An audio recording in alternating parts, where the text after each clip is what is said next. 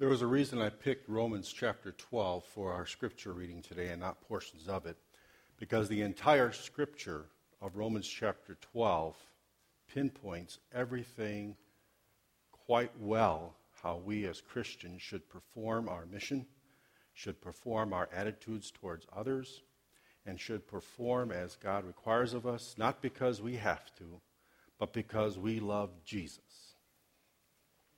Jesus lived the perfect life, and He is who our example is to be. Today I have a short PowerPoint presentation. I hope you have your Bibles ready, because we will be going through our Bibles a lot today. Jesus is going to preach to us today. I'm just going to read His words, and you follow along in the Scriptures. But how many have heard of the Beatitudes? Beatitudes. How many know where they're located? Matthew chapter 5 and 6 and 7. Those are the pinpointed chapters we're going to look at today as we focus on mission. We're in a transitional stage of a new pastor. We're also in a transitional stage of refocusing what the Seventh-day Adventist Church here in Fox Valley is here for. And I hope today, as we look at some of these definitions and look at the Scriptures, how the Beatitudes in the Scriptures, how Jesus preached this message right within the focus of mission. The definition for mission, as you can see on the screen, I have an example of the mission for the Wisconsin SDA Conference, which is to uplift Jesus as the way, the truth, and the life.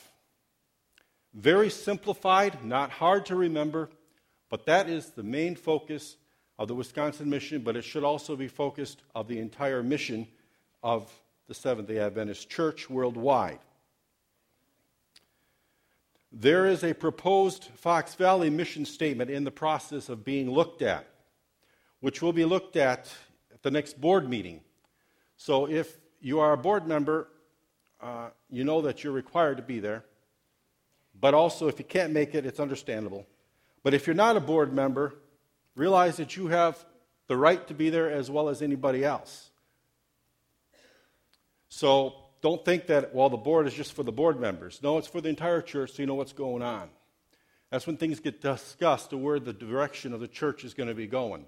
Not just the worldwide church, but your local Seventh-day Adventist church.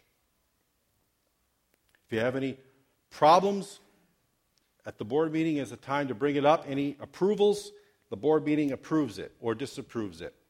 We also have another thing happening that Gary mentioned, where we'll be looking at the nomination process. It is in the church manual what we do now, but I think there could be some revisions within it. If you have the church manual, I'd highly suggest that we open it up and look through it, study it, learn it to the best of our ability. It's just a guideline, of course, but it is a good guideline. It's put together for an organizational purpose. If we remember in the book of the Old Testament, I don't remember exactly which book it is offhand today, but there you heard about the story of Jethro and Moses, right? Where Moses was judging all these things, and he had responsible for the entire Israelite people.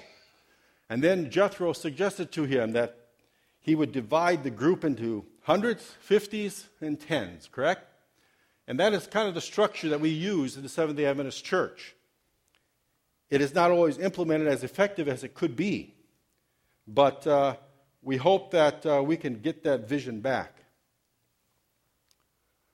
So the title for today's sermon is The Beatitudes of Mission. So Matthew chapter 5, 6, and 7 is where we're going to be having our focus today. It has a lot to say about the mission of your church under the direction of who? Jesus Christ. Not the board members, but Jesus Christ. Jesus assembled the disciples for a purpose, and because of that purpose, He claimed it to be the focus of His church.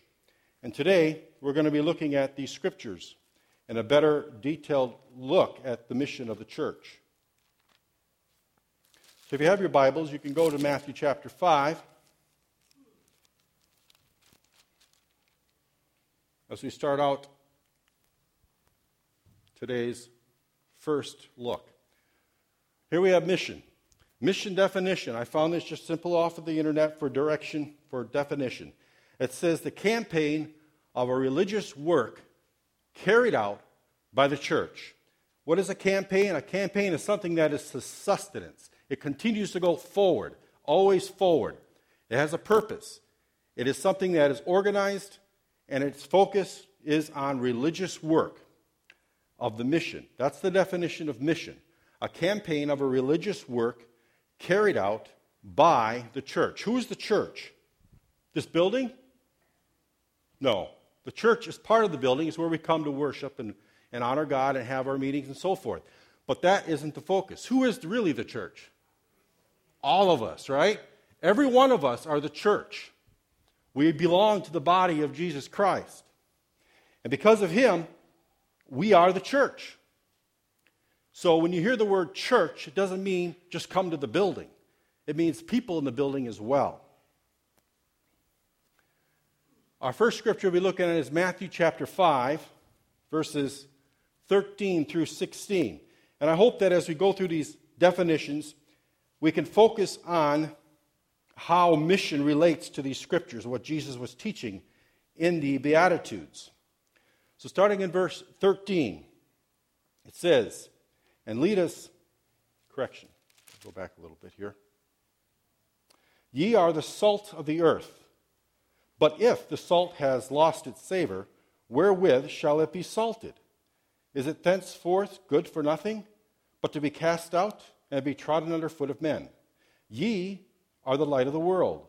A city that is set on a hill cannot be hid. Neither do men light a candle and put it under a bushel, but on a candlestick, and it giveth light unto all that are in the house. Let your light so shine before men, that they may see your good works. And who? Glorify who? Ourselves? No. Glorify your Father in heaven. So that was Jesus' point of the mission of the church, to glorify our Heavenly Father. We are the light of the world, the salt of the earth.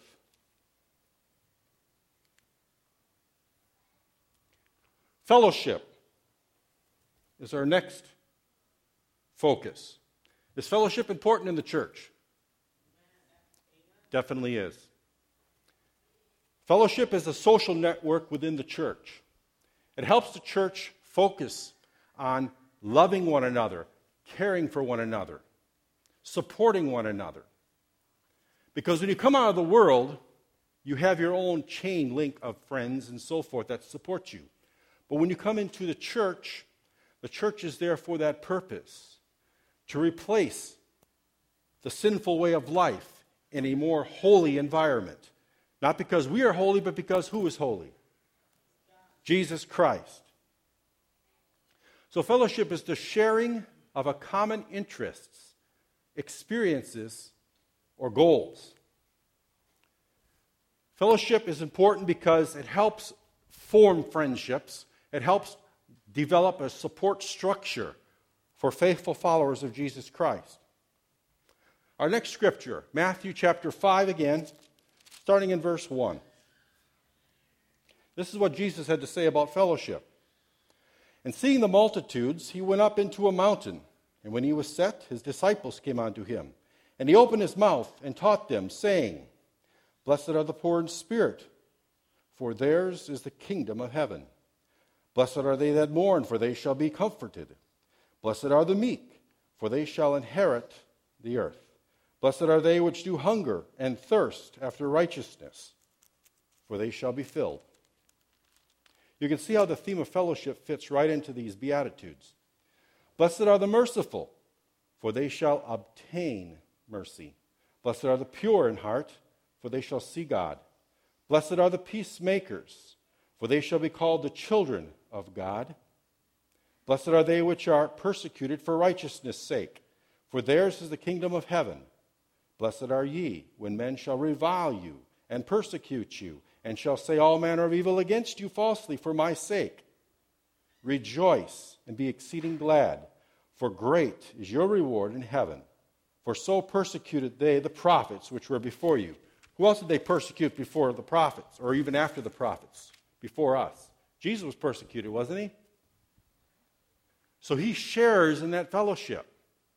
So when we're persecuted for what we believe, we can praise God, because it's in the fellowship of the Holy Trinity of Jesus Christ and the church body where we can have that connection to Jesus and each other. The next one is ministry. Ministry's definition is the act of serving others while you serve God.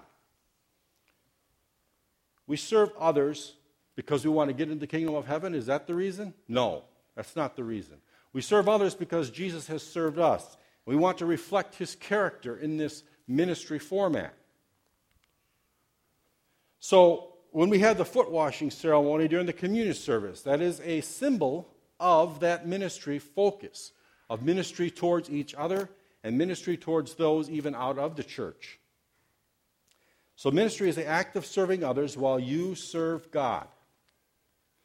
Scripture again, Matthew chapter 5, verses 17 through 20. Think not that I come to destroy the law or the prophets. I am not come to destroy, but to fulfill. For verily I say unto you, till heaven and earth pass, one jot or one tittle shall in no wise pass from the law till all be fulfilled. Whosoever thereof shall break one of these least commandments, and shall teach men so, he shall be called the least in the kingdom of heaven. But whosoever shall do and teach them, the same shall be called great in the kingdom of heaven. For I say unto you that except your righteousness shall exceed the righteousness of the scribes and the Pharisees, you shall in no case enter into the kingdom of heaven. Here he talks about the Ten Commandments, correct? Ten Commandments is summed up in two primary commandments. The first four represent worshiping God, right? Serving God. And the last six represent the fellowship of each other, serving one another, respecting one another's property, respecting one another's lives. But we put God first in the first four, and we put Christianity actions towards others in the last six.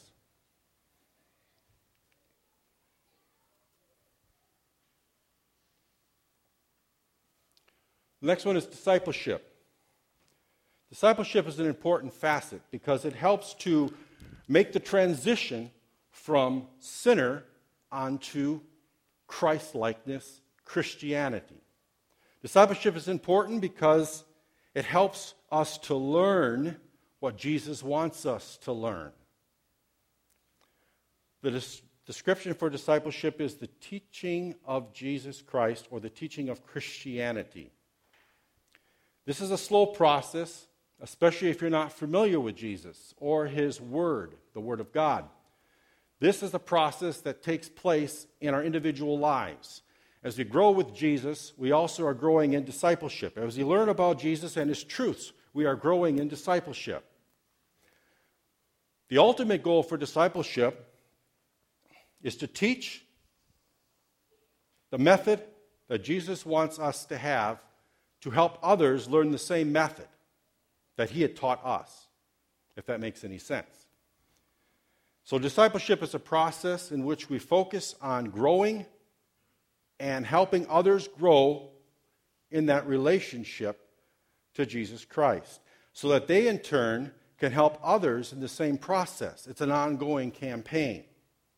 Matthew chapter 5, verses 21 through 48 focuses on discipleship.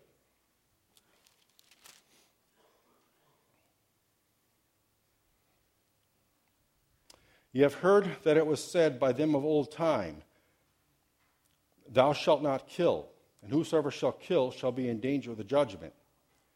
But I say unto you that whosoever is angry with his brother without a cause shall be in danger of the judgment. And whosoever shall say to his brother, Rakai, shall be in danger of the council. But whosoever shall say, Thou fool, shall be in danger of hellfire. Therefore, if thou bring thy gift to the altar, and there rememberest that thy brother hath aught against thee, leave there thy gift before the altar, and go thy way, first to be reconciled to thy brother, and then come and offer thy gift. Agree with thine adversary quickly, whiles thou art in the way with him, lest at any time the adversary deliver thee to the judge, and the judge deliver thee to the officer, and thou be cast into prison. Verily I say unto thee, thou shalt by thine own means come out thence, till thou hast paid the uttermost farthing. Ye have heard that it was said by them of old time, thou shalt not commit adultery. But I say unto you, that whosoever looketh unto a woman to lust after her hath committed adultery with her already in his heart. And if the right eye offend thee, pluck it out, and cast it from thee. For it is profitable for thee that one of thy members should perish, and not that thy whole body should be cast into hell. And if thy right hand offend thee, cut it off, and cast it from thee. For it is profitable for thee that one of thy members should perish, and not that thy whole body should be cast into hell. It hath been said, whosoever shall put away his wife, let him give her a writing of divorcement. But I say unto you, that whosoever shall put away his wife, saving for the cause of fornication, causeth her to commit adultery, and whosoever shall marry her that is divorced committeth adultery.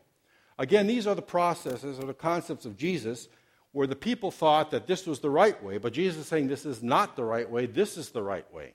So it is a discipleship, a learning process. And this afternoon we're having a marriage ceremony. Praise God for that, amen? Amen. And they are here with us today. And this is another point that Jesus makes, that when we commit ourselves to a married life, at the very end there, it talks about that even if you look upon a woman lustfully after her, you are committing adultery with your heart. So that means you are a sinner. So in that case, you need to have forgiveness for sins and be cleansed from all unrighteousness. And the same goes for the wife and vice versa. But committing adultery is not just the main thing that can break up marriages, is it? There's a lot of other things. But God says that there are certain aspects that give the right for divorcement. And we just looked at it here in the Scriptures. Verse 33, again ye have heard that it hath been said by them of old time, thou shalt not forswear thyself, but shalt perform unto the Lord thine oaths. But I say unto you, swear not at all, neither by heaven, for it is God's throne, nor by the earth, for it is his footstool, neither by Jerusalem, for it is the city of the great King. Neither shalt thou swear by thy head, because thou canst not make one hair white or black. But let your communication be yea, yea, nay, nay. For whatsoever is more than these cometh of evil. Ye have heard that it hath been said, an eye for an eye, and a tooth for a tooth. But I say unto you that ye resist not evil. But whosoever shall smite thee on the right cheek, turn to him of the other also. And if any man shall sue thee of all the laws, and take away thy coat, let him have thy cloak also. And whosoever shall compel thee to go a mile, go with him twain. Give to him that asketh thee, and from him that would borrow of thee, turn not away. Ye have heard that it hath been said, thou shalt love thy neighbor and hate thine enemy. But I say unto you, love your enemies, bless them that curse you, do good to them that hate you, and pray for them which despitefully use you and persecute you, that ye may be the children of your Father which is in heaven.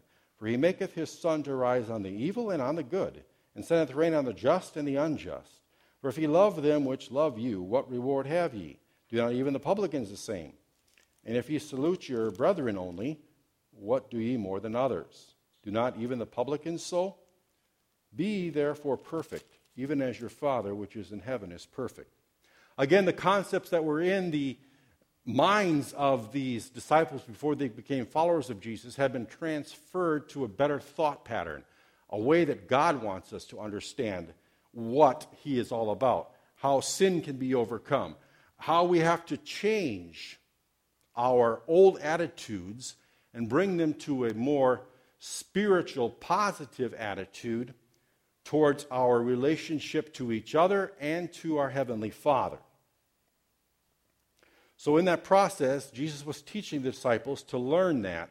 And as a result, they were supposed to preach and teach that on to others as the process continued to go on.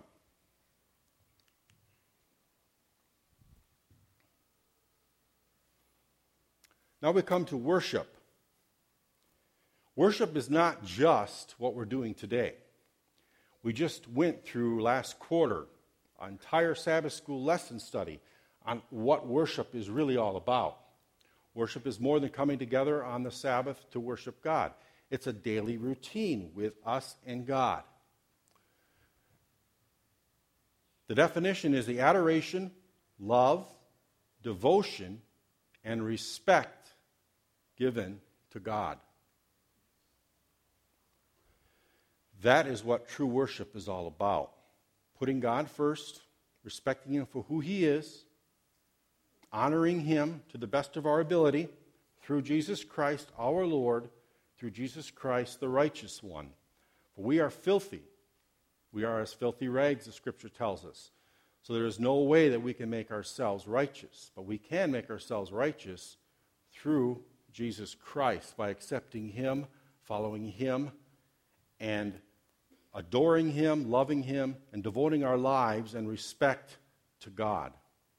And as we do this, the Sabbath is a big issue because it separates us from the world for a period of 24 hours, in which we can focus from Friday sunset to Saturday sunset on our relationship of worshiping God, of developing relationships amongst each other.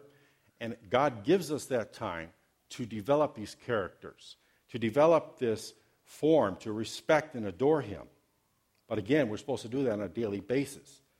Matthew chapter 6 talks about worship. Take heed that ye do not your alms before men, to be seen of them, otherwise ye have no reward of your Father which is in heaven. Therefore, when thou doest thine alms, do not sound a trumpet before thee, as the hypocrites do in the synagogues and in the streets, that they may have glory of men. Verily I say unto you, they have their reward. But when thou doest alms, let none thy left hand know what thy right hand doeth, that thine alms may be in secret, and thy Father which seeth in secret Himself shall reward thee openly.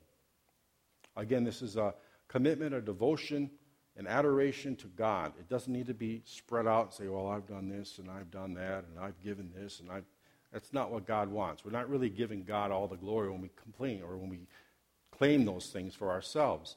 We want to give God the glory. So in a way, we keep it hush-hush. We do it to honor Him. Going on. And when thou prayest, thou shalt not be as the hypocrites are, for they love to pray staying in the synagogues and in the corners of the streets, that they may be seen of men. Verily I say unto you, they have the reward. But thou, when thou prayest, enter into thy closet, and when thou hast shut thy door, pray to thy Father which is in secret, and thy Father which seeth in secret shall reward thee openly. So we're talking about two forms of prayer here, our personal prayer life, as well as our worship prayer life and fellowship prayer life. Verse 7, but when ye pray, use not vain repetitions, as the heathen do, for they think that they shall be heard for their much speaking. Be not ye therefore like unto them, for your Father knoweth what things ye have need of before ye ask Him. In verse 9, after this manner therefore pray ye. And I invite you to say this prayer with me because it is the Lord's Prayer and it is appropriate to have this verbally aloud in the church environment.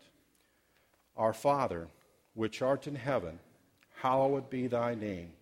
Thy kingdom come, thy will be done in earth as it is in heaven.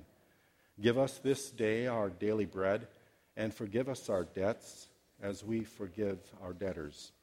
And lead us not into temptation, but deliver us from evil. For thine is the kingdom, and the power, and the glory forever. Amen.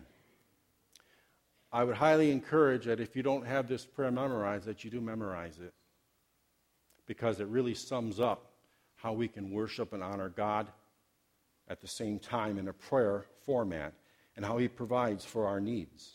We don't have time to go into all the details of the Lord's Prayer today, but we go on. Verse 16. Moreover, when ye fast, be not as the hypocrites of a sad countenance, for they disfigure their faces, that they may appear unto men to fast. Verily I say unto you, they have their reward. But thou, when thou fastest, anoint thine head, and wash thy face, that thou appear not unto men to fast, but unto thy Father which is in secret, and thy Father which seeth in secret shall reward thee openly.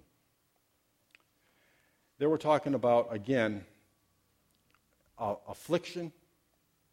When we fast, it doesn't have to be a regular thing, but if we have an affliction with God, it doesn't hurt to fast or fast from something that takes us away from worldly desires and so forth.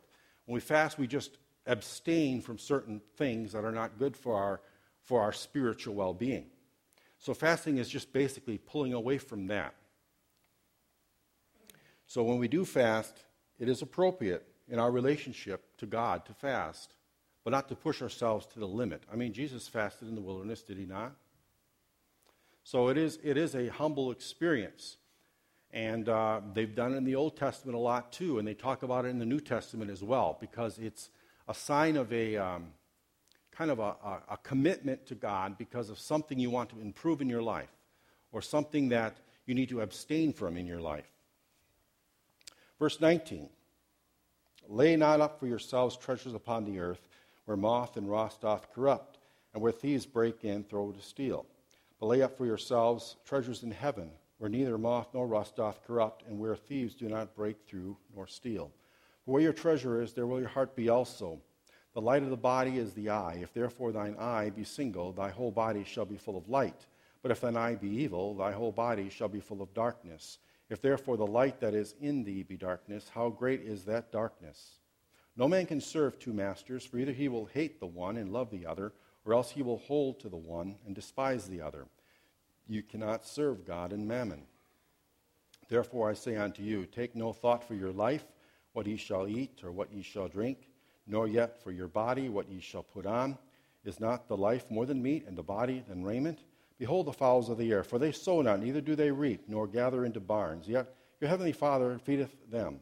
Are ye not much better than they? Which of you by taking thought can add 1 cubit unto his stature? And why take ye thought for raiment? Consider the lilies of the field, how they grow. They toil not, neither do they spin. And yet I say unto you, that even Solomon in all his glory was not arrayed like one of these. Wherefore, if God so clothe the grass of the field, which today is, and tomorrow is cast into the oven, shall he not more clothe you, O ye of little faith? Therefore take no thought, saying, what shall we eat, or what shall we drink, or wherewithal shall we be clothed? For after all these things do the Gentiles seek. For your heavenly Father knoweth that ye have need of all these things. But seek ye first the kingdom of God and his righteousness, and all these things shall be added unto you. Take therefore no thought for the morrow will take thought for the things of itself. Sufficient unto the day is the evil thereof. So again, very good, Matthew chapter 6, about how we can relate to a worship environment to God, putting God first in all things, putting trust in his way of confidence in him for providing for our needs.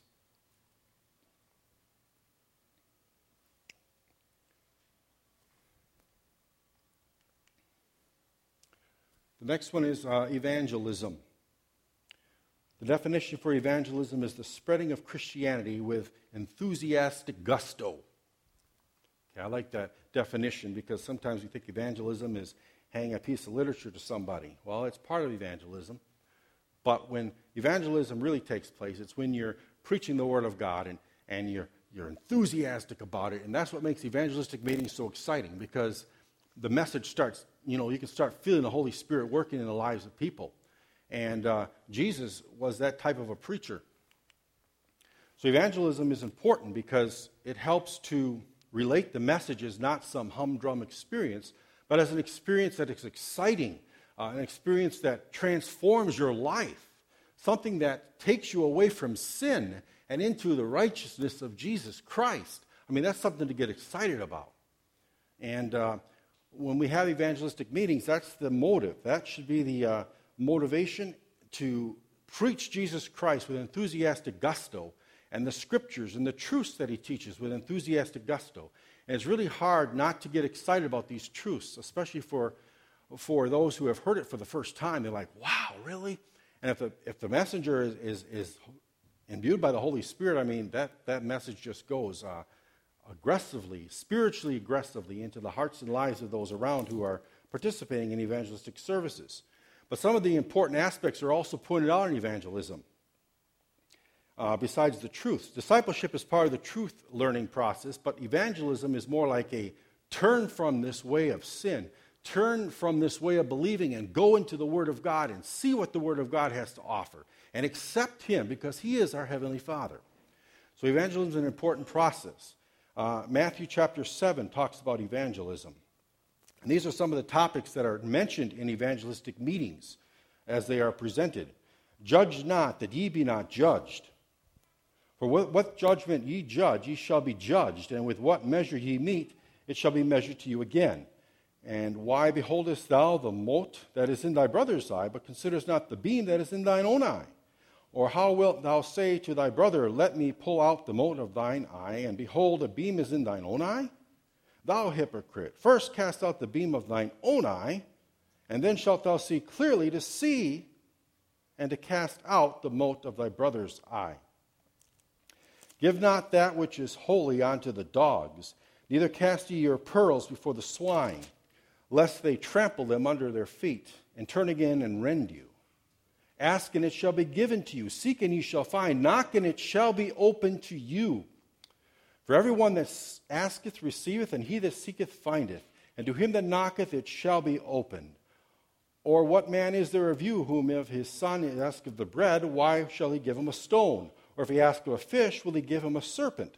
If ye then, being evil, know how to give good gifts unto your children, how much more shall your Father which is in heaven give good things to them that ask him?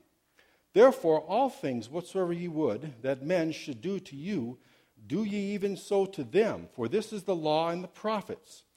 Enter ye into the strait gate, for wide is the gate, and broad is the way that leadeth to destruction. And many there be which go in threat. Because strait is the gate, and narrow is the way which leadeth unto life, and few there be that find it. Beware of false prophets, which come to you in sheep's clothing, but inwardly they are ravening wolves. Ye shall know them by their fruits. Do men gather grapes of thorns or figs of thistles? Even so, every good tree bringeth forth good fruit, but a corrupt tree bringeth forth evil fruit. A good tree cannot bring forth evil fruit, neither can a corrupt tree bring forth good fruit. Every tree that bringeth not forth good fruit is hewn down and cast into the fire. Wherefore by their fruits ye shall know them. Not every one that saith unto me, Lord, Lord, shall enter into the kingdom of heaven, but he that doeth the will of my Father which is in heaven. Many will say to me in that day, Lord, Lord, have we not prophesied in thy name, and in thy name have cast out devils, and in thy name done many wonderful works? And then will I profess unto them, I never knew you. Depart from me, ye that work iniquity. Therefore, whosoever heareth these sayings of mine, and doeth them, I will liken him unto a wise man, which built his house upon a rock. And the rain descended, and the floods came, and the winds blew, and beat upon that house. And it fell not, for it was founded upon a rock. And everyone that heareth these sayings of mine, and doeth them not, shall be likened unto a foolish man, which built his house upon the sand. And the rain descended, and the floods came, and the winds blew, and beat upon that house, and it fell. And great was the fall of it. And it came to pass, when Jesus had ended these sayings, the people were astonished at his doctrine. For he taught them as one having authority, and not as the scribes. So again, the message of the gospel, the truth as it is in Jesus, enthusiastic gusto. People were astonished. That's what evangelistic meetings are supposed to do. Astonish people into realizing, hey, there's something better than what I'm in right now. Amen? Amen.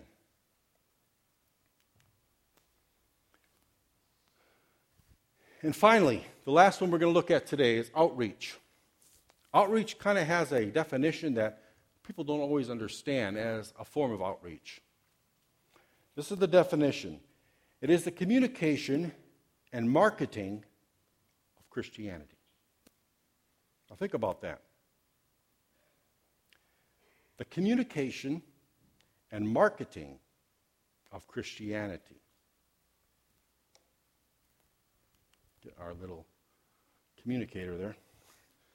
The communication message is so important. I mean, it started way back in the time of Christ with the scribes and the scrolls and all of that, but also it came up to our more modern times. We had the Pony Express and all these other things. Now we have the computer. So we've seen that communication has spread so rapidly to get to the hearts and minds and people in different ways. Newspapers, news media, radio, television, everything like that. That's what outreach should be focused on. The communication and marketing of Christianity. And in concluding, we're going to look at Matthew chapter 25.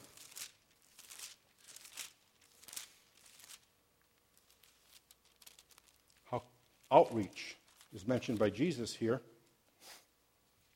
and what its focus should be.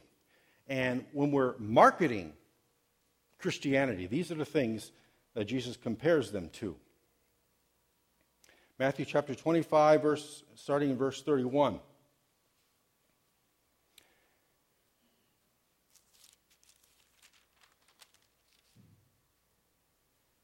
When the Son of Man shall come in his glory, and all the holy angels with him, then shall he sit upon the throne of his glory.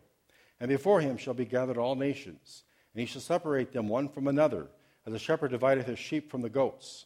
And he shall set the sheep on his right hand, but the goats on the left. Then shall the king say unto them on his right hand, Come, ye blessed of my Father, inherit the kingdom prepared for you from the foundation of the world. For I was an hungered, and ye gave me meat. I was thirsty, and ye gave me drink. I was a stranger, and ye took me in. Naked, and ye clothed me. I was sick, and ye visited me. I was in prison, and ye came unto me. Then shall the righteous answer him, saying, Lord, when saw we thee an hungered, and fed thee, and thirsty, and gave thee to drink? When saw we thee a stranger, and took thee in, or naked, and clothed thee? Or when saw we thee sick, and in prison, and came unto thee? And the king shall answer and say unto them, Verily I say unto you, inasmuch as ye have done it unto one of the least of these my brethren, ye have done it unto me. That's outreach, communicating and marketing of Christianity. And of course, those that think they were doing communicating outreach, Jesus has a different message for them. Then shall ye say also unto them on the left hand, Depart from me, ye cursed, unto everlasting fire. Prepare for the devil and his angels. For I was hungered, and ye gave me no meat. I was thirsty, and ye gave me no drink. I was a stranger, and ye took me not in. Naked, and ye clothed me not. Sick, and in prison, and ye visited me not. Then shall they also answer him, saying, Lord, when saw we thee an hungered or athirst, or a stranger, or naked, and sick, and in prison, and did not minister unto thee? Then shall he answer them, saying, Verily I say unto you, inasmuch as ye have done it not unto one of the least of these, ye did it not to me. And these shall go away into everlasting punishment, but the righteous into life eternal. So, where do you stand today? Covered a lot today, and I hope that it was clear from the Beatitudes what mission is all about, how Jesus preached mission through the Beatitudes. Mission, fellowship, ministry, discipleship, worship, evangelism, outreach.